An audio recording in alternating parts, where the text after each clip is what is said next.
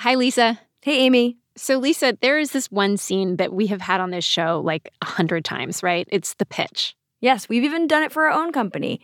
Alex Bloomberg standing on the sidewalk pitching Chris Sacca in the very first episode of the show. Exactly. And the essence of this scene is always the same. It's a founder of a startup who is pitching his or her company to a venture capitalist saying, please, please invest in my company. And it sounds like this. Dating should work like Uber.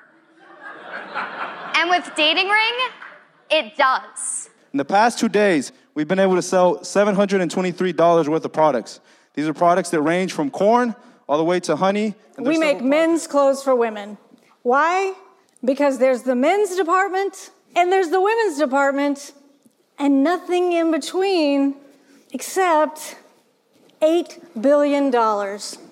So this season, we're doing something a little bit different. We're going to the people who are on the other side of that table. You mean the venture capitalists? Exactly. The people who have the power to say, yes, I will give you that money, or no thanks. That's what we're going to be doing for this series. For the next 6 episodes, we're going to be going deep into the world of venture capital with, from what I hear, a pretty unlikely character in that world. From Gimlet Media, this is Startup. I'm Lisa Chow. Amy Standen, out in San Francisco, is going to be our guide in this series. Amy, take it away.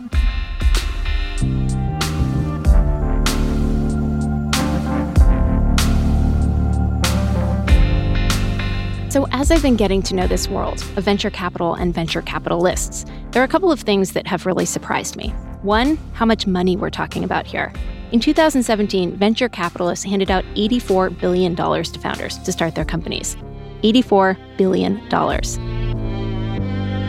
Number 2, that money went to a ridiculously small group of people. Of that $84 billion, just 2% went to women. As for African Americans, the most recent data is from 2010. It says only 1% of VC money went to Black founders. A more recent study found that 0.2% of venture capital went to Black women. The lack of women and people of color in leadership positions is the problem that everyone is talking about right now in Silicon Valley, and there is huge pressure to change it. But that's how people talk about it, as a problem. There's another way to frame it, which is this, that when you ignore big groups of people, you leave money on the table. That venture capitalists aren't just being exclusionary, they are making a business mistake. That is what this season is about, and it's what the subject of our season has set out to prove.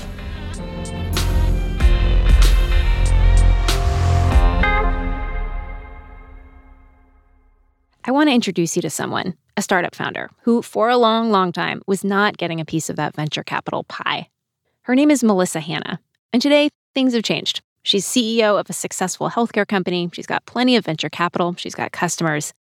But this current company was not Melissa's first startup idea.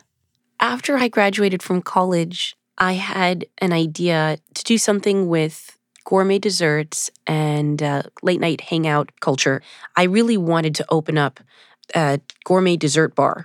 So she moved back in with her parents in LA and cashed out all her savings to give it a go. A bar with drinks that also served dessert. She thought she'd try it out first with a food truck.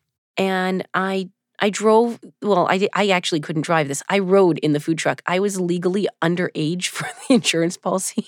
So you had to be 23 or older to drive the food truck, which was the first flaw in this business model, is that immediately I had to hire someone to drive me around the city. So we were already losing money on day one. So Melissa switched gears to something completely different. This is the idea that would eventually become a company called Mahmee, M-A-H-M-E-E, and turn Melissa into a CEO. This idea sprang from a problem that Melissa's mom, Linda, was dealing with at work. Linda's a nurse who ran a company helping parents of newborns. I'm going to go take a look really quick in the fridge. I want to see your milk. I don't want you to move it, though, because I want to see what it looks like. Linda loved the moms and the babies, but the administrative side of all of this was a hassle. She wanted a platform, an app, that she could use to safely communicate with her patients and their doctors. She wanted a way to share medical records, give advice, make referrals. And there were apps for this out there, but nothing on the market was quite right. So Melissa thought, let's build something. Not just for Linda, but for doctors' offices and hospitals. Her first pitch was to her parents. I said, let me be the chief innovation officer. Let me join the team. Please, I think I could take this nationwide. Nationwide. That's where venture capital comes in. You don't need venture capital to open an ice cream stand or a food truck. But if you want to build a piece of technology that will change something big, like how you shop or how you talk to your doctor, you need VC to do that. The whole point of venture capital is that it isn't a bank loan. You don't have to pay it back. If you fail, you aren't on the hook for the money. Which is why venture capital means the freedom to try out bigger, more ambitious ideas, to swing for the fences. And that's what Melissa wanted to do with her company. So she started sending emails to big venture capital firms, and most of them wrote back right away. But inside the room is where things got weird, where Melissa started to feel like the VCs were much more interested in what she looked like than in the company she was pitching. There was a period of time where I would go to investor meetings and I had like a big headscarf on with a big bow, and it was super flashy. And there was a woman, another founder of color, and she made a joke about that. And I was like, wait, you too? She's like, oh yeah, when they want you to come in because you're a Black female founder, you got to play it up for them. Is that why you were wearing the headscarf? First it wasn't. I was wearing the headscarf because I like to wear headscarves. But then after a couple of meetings, people seemed to really be into it. It's like, people like my style? No, because I was being whoever they thought I was going to be when they heard this Black female founder was coming in for a meeting. Like that I was supposed to be some sort of, not my own description, sassy Black woman that looks a certain way, is building a certain kind of company. Often, the VCs seemed amazed, even fixated on Melissa's qualifications, which were strong, but really not all that unusual in the world of tech. For instance, there was this one meeting Melissa went to with her chief technical officer, Sunny Walia. The whole first 20 minutes were just an interview with me about my background and my educational history. We went far enough back that they actually asked me where I went to high school. Oh, and what did I study? And what was my thesis about in my undergraduate degree? Yeah, sure. And what kind of car do I drive? I'll be happy to answer all of your questions right now. We walked out of that meeting. Sunny turned to me and said, I've never seen that happen to any male CEO that I've worked with. What just happened in there? I mean, he was like, and I thought, wow, that's how it always goes for me. You don't get assessed on whether or not you actually do have the JD MBA that you list on LinkedIn. Oh, okay. I just thought everyone goes through that process first. Over and over again, these VCs invited her into their offices. And over again, they said no. These investors seemed to feel like it was enough just to have invited her into the room. And Melissa felt like she wasn't being taken seriously.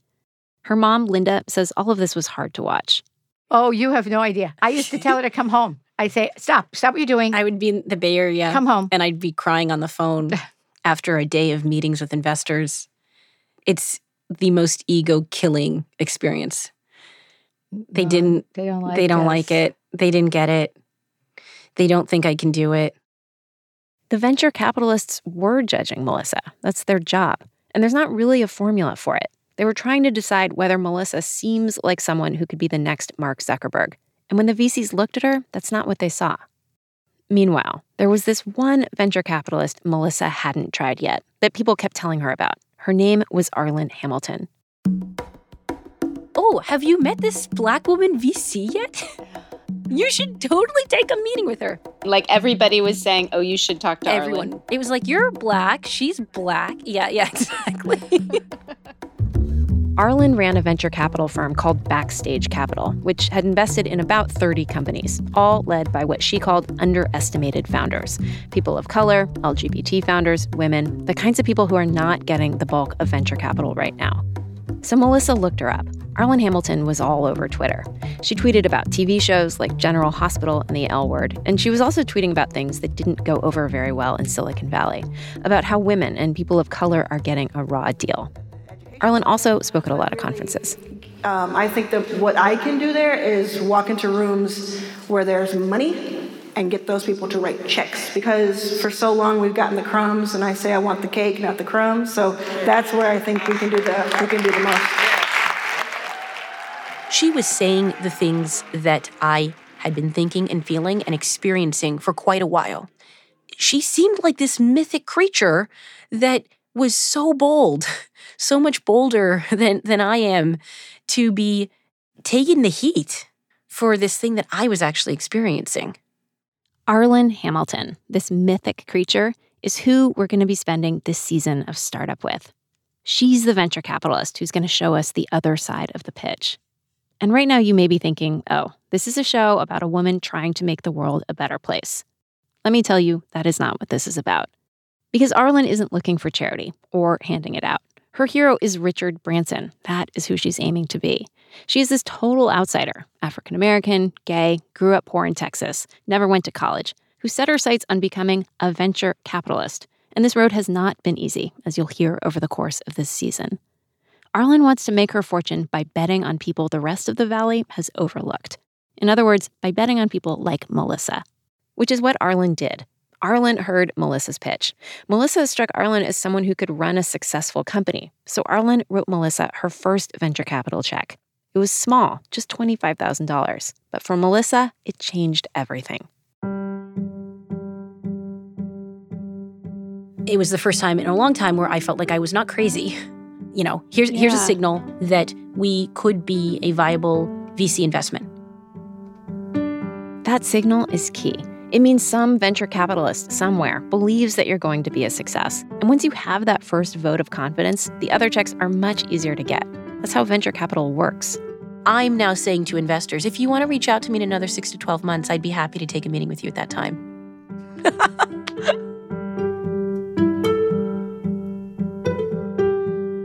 Arlan believes there are a lot of Melissas out there, people with perfectly good ideas who aren't getting funded because they don't look like Mark Zuckerberg. In her view, this is a major investment opportunity that other VCs are missing out on. She's an evangelist about this. A few months ago, she told Josh Muccio, host of another Gimlet show called The Pitch, that her goal is to change the way Silicon Valley looks. Can you paint the picture for us of the world in 10 years? In from 10 your years. Point of view? 10 years is a long time to make some stuff happen. It really is. Right. So I feel like in 10 years, there are going to be so many Black millionaires and billionaires from the tech industry in 10 years. Y'all don't even know. It's just going to be a new guard. You're going to walk into a room, and it's just going to be white people, Black people, Latinx people, Asian people, everybody working together. We will look back and say, do you remember how weird it was when, there weren't any people of color in here? And then, white guys would be like, man, it was so boring. I'm so glad y'all came here, man. It was so cool.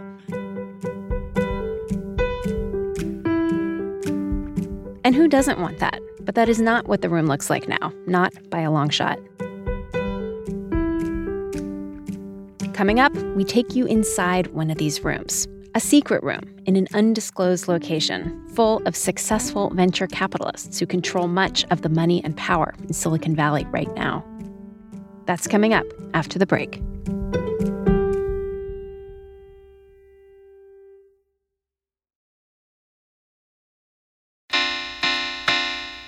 Welcome back to Startup. This secret meeting Arlan took me to, it was early on, just as I was getting to know her. And up until this point, my view of Arlan was a lot like Melissa's view of Arlan, which was of this mythical creature who was going around tapping her magic wand on founders that the rest of Silicon Valley was overlooking. Which is true. What I didn't realize is that Arlan is a very long way from where she wants to be in venture capital. She is just getting started. She's breaking into this very white, very male world where nearly everyone is connected through networks that they built in grad school or at top tech companies. You went to Stanford. You worked at Google. Those networks are key to the whole thing because there is no tangible product in venture capital. That's all VC is making deals. And Arlan needs to make deals too. She built a very small venture capital fund by convincing bigger, established investors to trust her with their money. But what they'd given her was tiny. She needed to raise much, much more. Which is why we're here, driving to a private annual meeting for venture capitalists, talking about the future of their industry. So I'm going to run in. Do you want me to stay here while you run in, or can I run in with you, or what's your... The meeting is off the record, so I can't record inside, only in the parking lot. And before we even get out of the car, Arlan wants to make sure that I won't give away the location. Yeah, in a fancy part of the Bay Area, something like that. Sure. Because it's, let's not say where, what city or what event it is. Yeah. But, Venture capital is a hush-hush kind of thing. These people are so powerful, but we never really hear from them. I think it seemed kind of tacky to show up at a meeting like this, trailed by a reporter with a microphone. So we'll just say a fancy part of the Bay Area, a wood-paneled, one-story building surrounded by eucalyptus trees with 3 Teslas in the small parking lot. Hi, how are you doing? And then I had to turn off my recorder. As we entered the foyer, Arlan stopped to chat with someone she knew. I walked past them into the main room and found a place to stand in the back next to the banana muffins. Ahead of me, about 50 people in fold-up chairs faced a small stage where a man and woman were discussing the lackluster state of IPOs in tech. Don't pay Series B prices for Series A risk, someone warned. In the audience, the men wore blazers and statement eyewear. They looked like they did triathlons on weekends. Women sat with expensive handbags at their feet. Altogether, they probably controlled hundreds of millions of dollars. Many of them could easily give Arlan the money she needs for her fund. And none of them looked anything like her. Not just because she was the only African-American woman, which she was. She was also wearing what I would come to think of as her uniform. Jeans, black t-shirt, purple sneakers, a phone in her back pocket. No makeup, no jewelry, no purse, nothing other than herself. After a couple of panels, Arlan turned to me and motioned to go outside. She clearly wanted to frame this event for me somehow. I turned the recorder back on. You know, before, like 2 years ago, a year and a half ago, I'd have to beg to be in this room. Now I get the invites all the time because, I represent something that is a very easy plug and play. If you're trying to check marks, you got 3 of them with me, and maybe more. If you want to diversify your conference, Arlan checks a lot of boxes. Black, female, gay. And she had given this some thought. It reminded her of an old TV episode she'd seen. A lot of things remind Arlan of old TV episodes. I don't know if you're old enough to know this one, but I am. You ever watch Designing Women?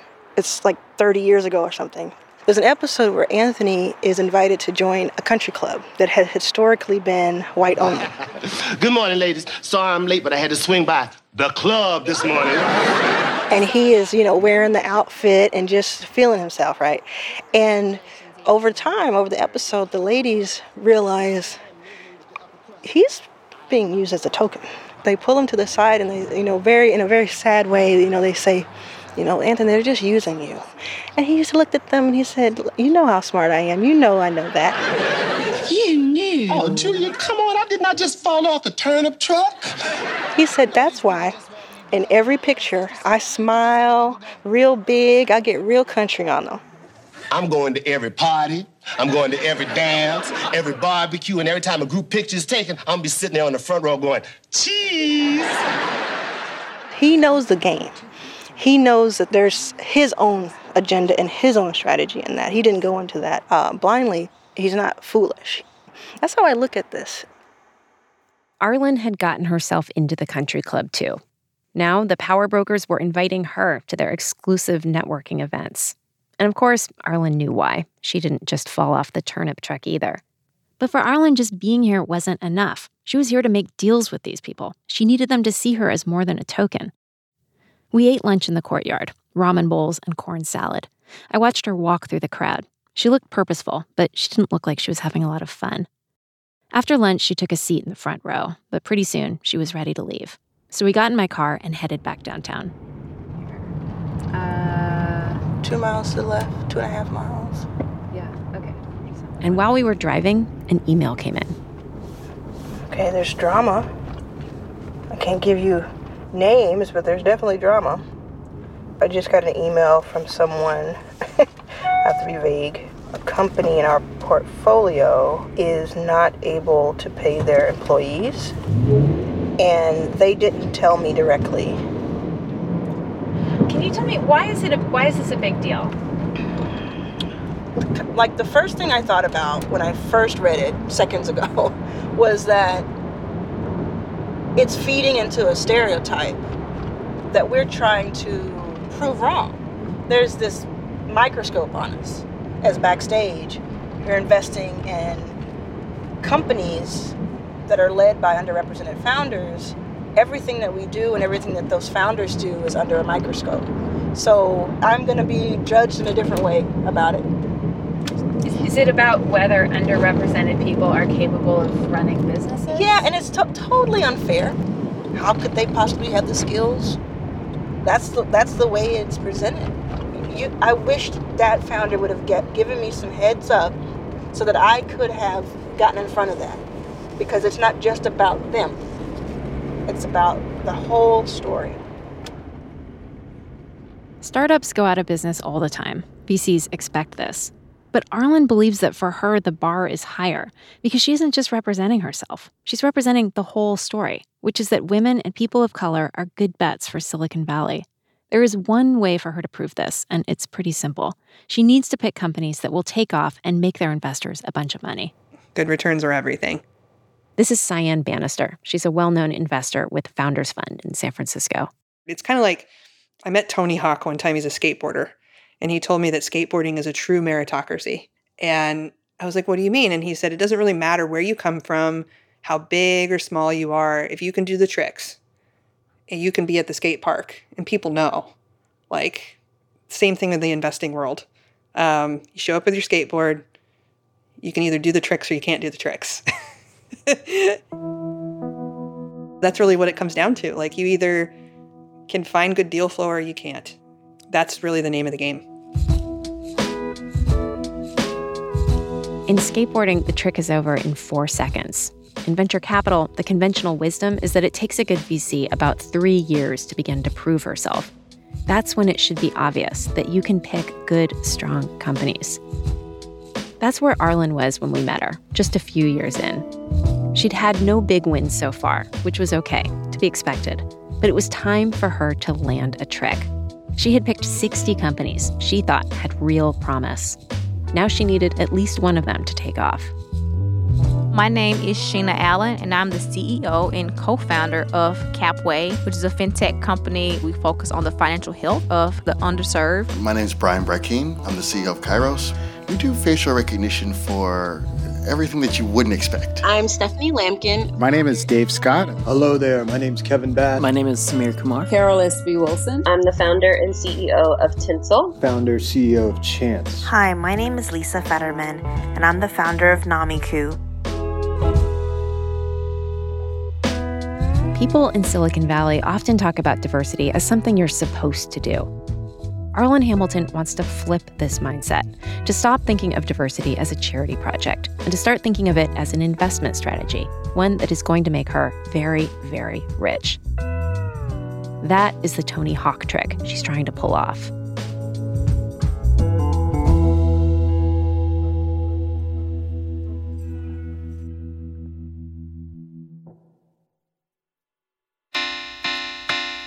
Coming up on this season of Startup. Whether she knows it or not, a lot of people now and in the future are counting on her. You could say I am hacking venture capital. I've had to hack everything else. Why not hack venture capital? Arlan lands the most important deals of her life. How about we do $100K? And loses opportunities to build her dream. The B plan is actually not coming through. And that is a clear and present danger for us. A mysterious investor comes to Arlan's rescue without ever even meeting her in person. Just a phone call. Yes. Had you ever done that before? Not to that extent, no. Arlan tries to keep me from talking about the things she fears most. If you bring this up to her at all, it's done. We're done. Got it. Arlan Hamilton and her very ambitious dream to make a new power structure alongside the biggest businesses in the world. I'm not going to stop. At the very least, hear me on this. We deserve a chance to try this. That's all coming up on this season of Startup. Startup's regular host is Lisa Chow. This episode was produced by Bruce Wallace, Simone Polanen, and Angelina Mosier. Our senior producer is Lauren Silverman.